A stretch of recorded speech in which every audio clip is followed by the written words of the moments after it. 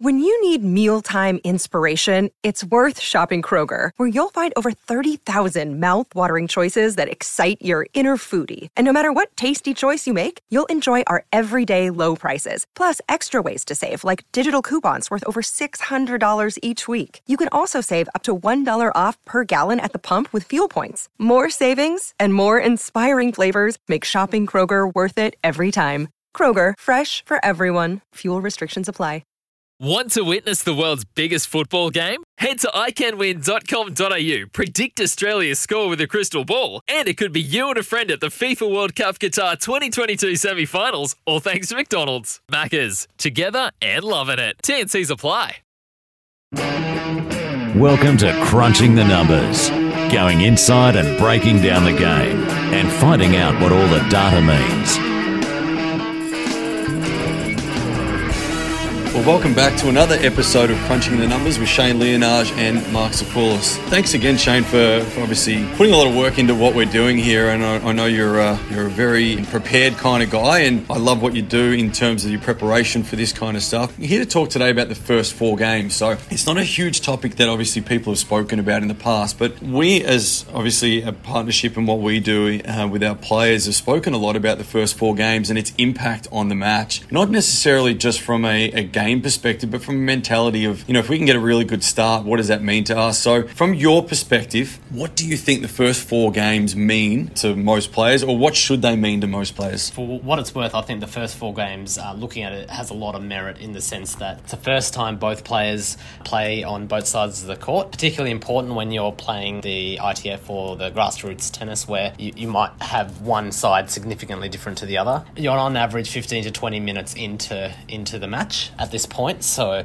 you've had a good feel for it. So I think it's important to look at this as maybe a first KPI, a benchmark as to how you're going. And then I talked about initially in that first podcast about winning 53%, getting you to top 10 on the men's tour, and I think it's 54% on the women's tour. I had a look at a couple of the big guys and girls, their winning percentage in the first 4 games. Novak Djokovic, Rafael Nadal, Roger Federer, Serena Williams, Simona Halep, they all actually win over 55% of points in that first 4-game block. What that tells me is they're immediately putting pressure on their opponents, and they're often up a break at this point. So looking at it a slightly different way, Novak Djokovic, on average, after 4 games, is winning 2.72 games. He's up a break. That's obviously, it's really good to know that. Why do you think the reason is behind that? So obviously there's certain different patterns of play. There's, different opponents you're playing against. Obviously, some players have got a bigger serve than others, etc. But why do you think, from a numbers perspective, is that the case? I think a lot of it's what's between their ears and also the preparation they do in the locker room. They all have routines slightly different. You've obviously seen, everyone's aware of Nadal's routines. He's very deliberate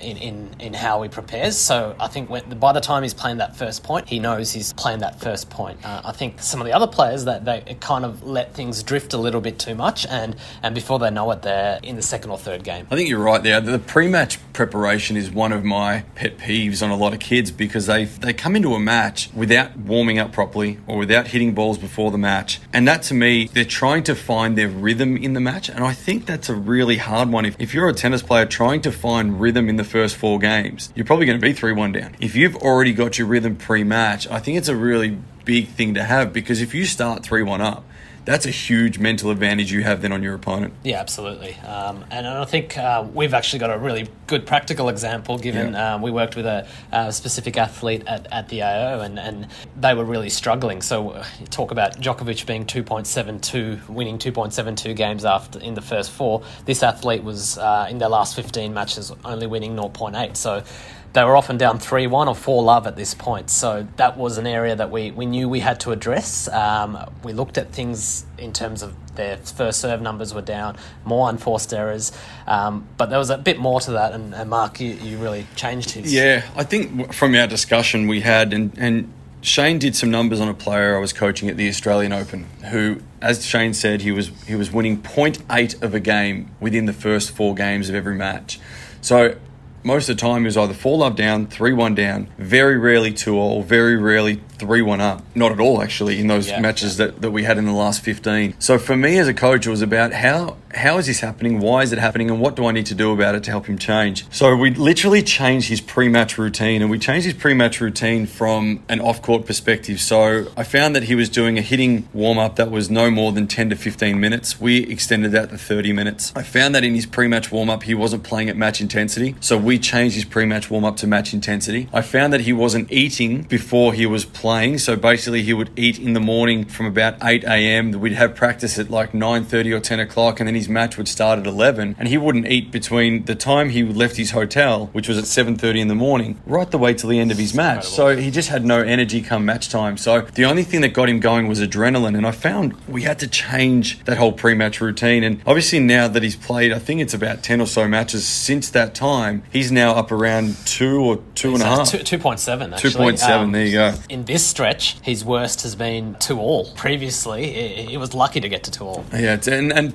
as a coach, for me, that's not only building confidence, but it's also destroying the confidence of the opponent straight off the bat. If you're out there and you're 3-1 up, or you're 2-all and you're right in that match, it just puts a lot of pressure back on the opponent. So I felt like that's been a really big change for our athlete, and I think he'll continue to work on that, and I think it's something he'll continue to evolve. But I also challenge you out there, if you're a coach or a parent or a player out there that's really struggling in those first 4 games, have a think about what you do pre-match, because for us, the pre-match preparation is the most important part of actually getting on that court and playing the match. Is there any evidence as well from the top players that you've got here, obviously in your research, that can help us out to give our listeners an idea about what they can do to increase the first 4 games? The 4 players that I mentioned at the start, one of the areas that they do exceptionally well is return very well from the beginning. So they're winning over 50% of return points in that 4-game block, and that goes a long way to breaking their opponent early on. So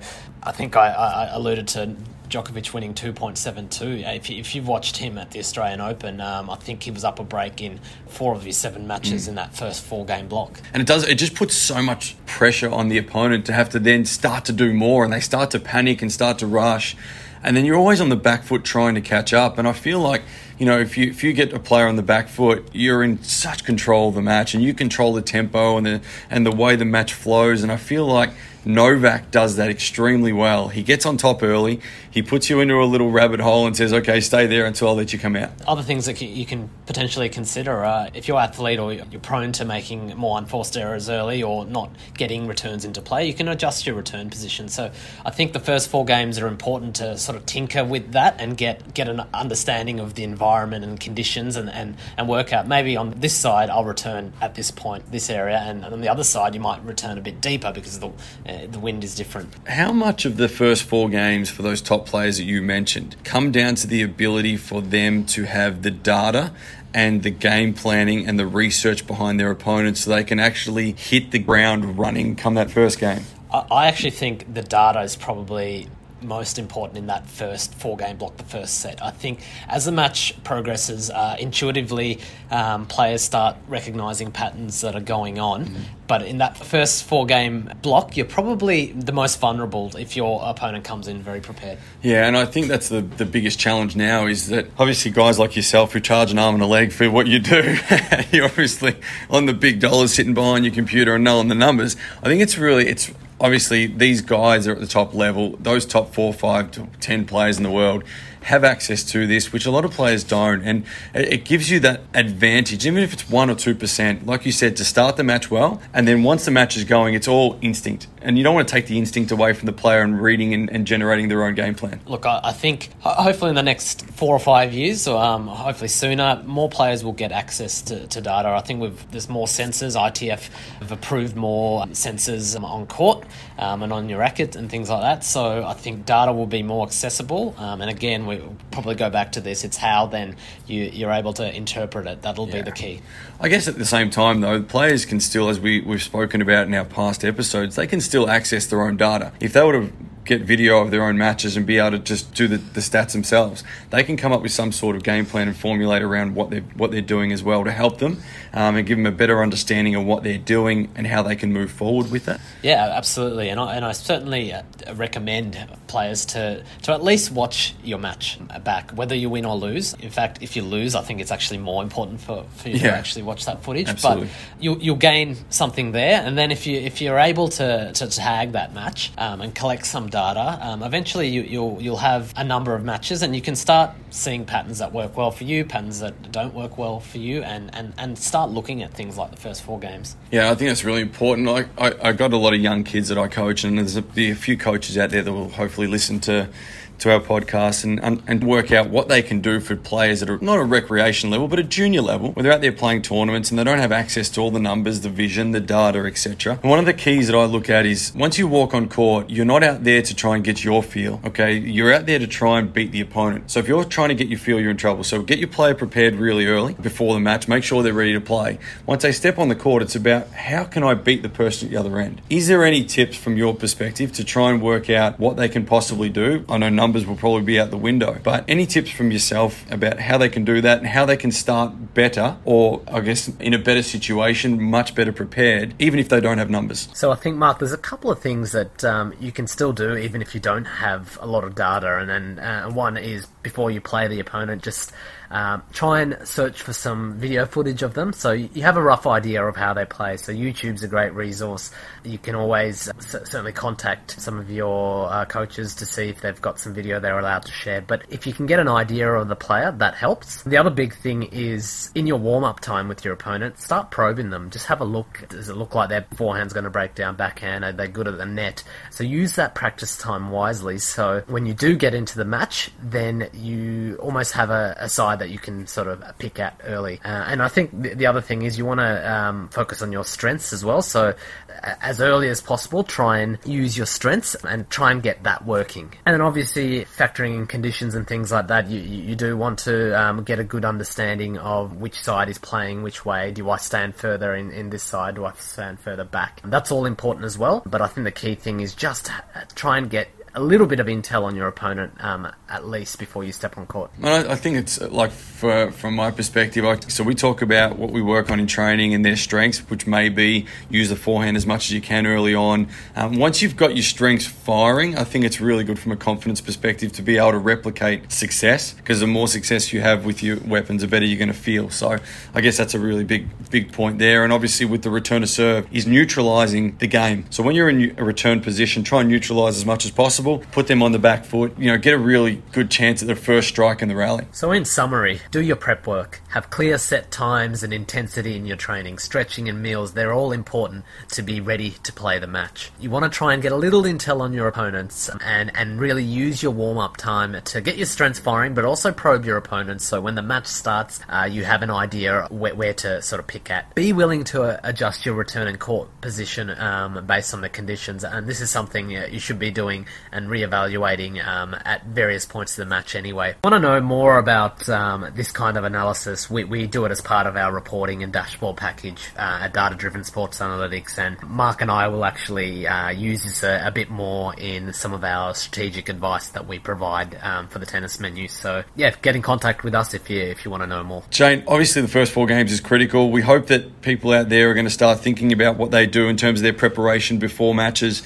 Coaches start thinking about how to prepare players, and parents start thinking about how you may talk to your child pre-match, because obviously they're nervous anyway, so we've got to get them starting really well. But I do appreciate your time and the work that you're putting into your numbers, and obviously hopefully we're getting something out there to the public, the tennis public out there that want to learn a little bit about the game and what the numbers actually mean, and hopefully we're able to simplify it for you. Again, we're brought to you by the Tennis Menu, which we're out online at the moment. Check us out, and also Data Driven Sports Analytics. Hopefully you've taken something from what we've spoken about over the last few episodes. We'll continue to bring you the latest in data and numbers, and hopefully dissect the game as simply as possible for you out there and to take onto the court. So good luck, and thanks once again, Shane. Thanks, guys. Thanks, man. You've been listening to Crunching the Numbers. Make sure you subscribe to receive all the First Serve podcast.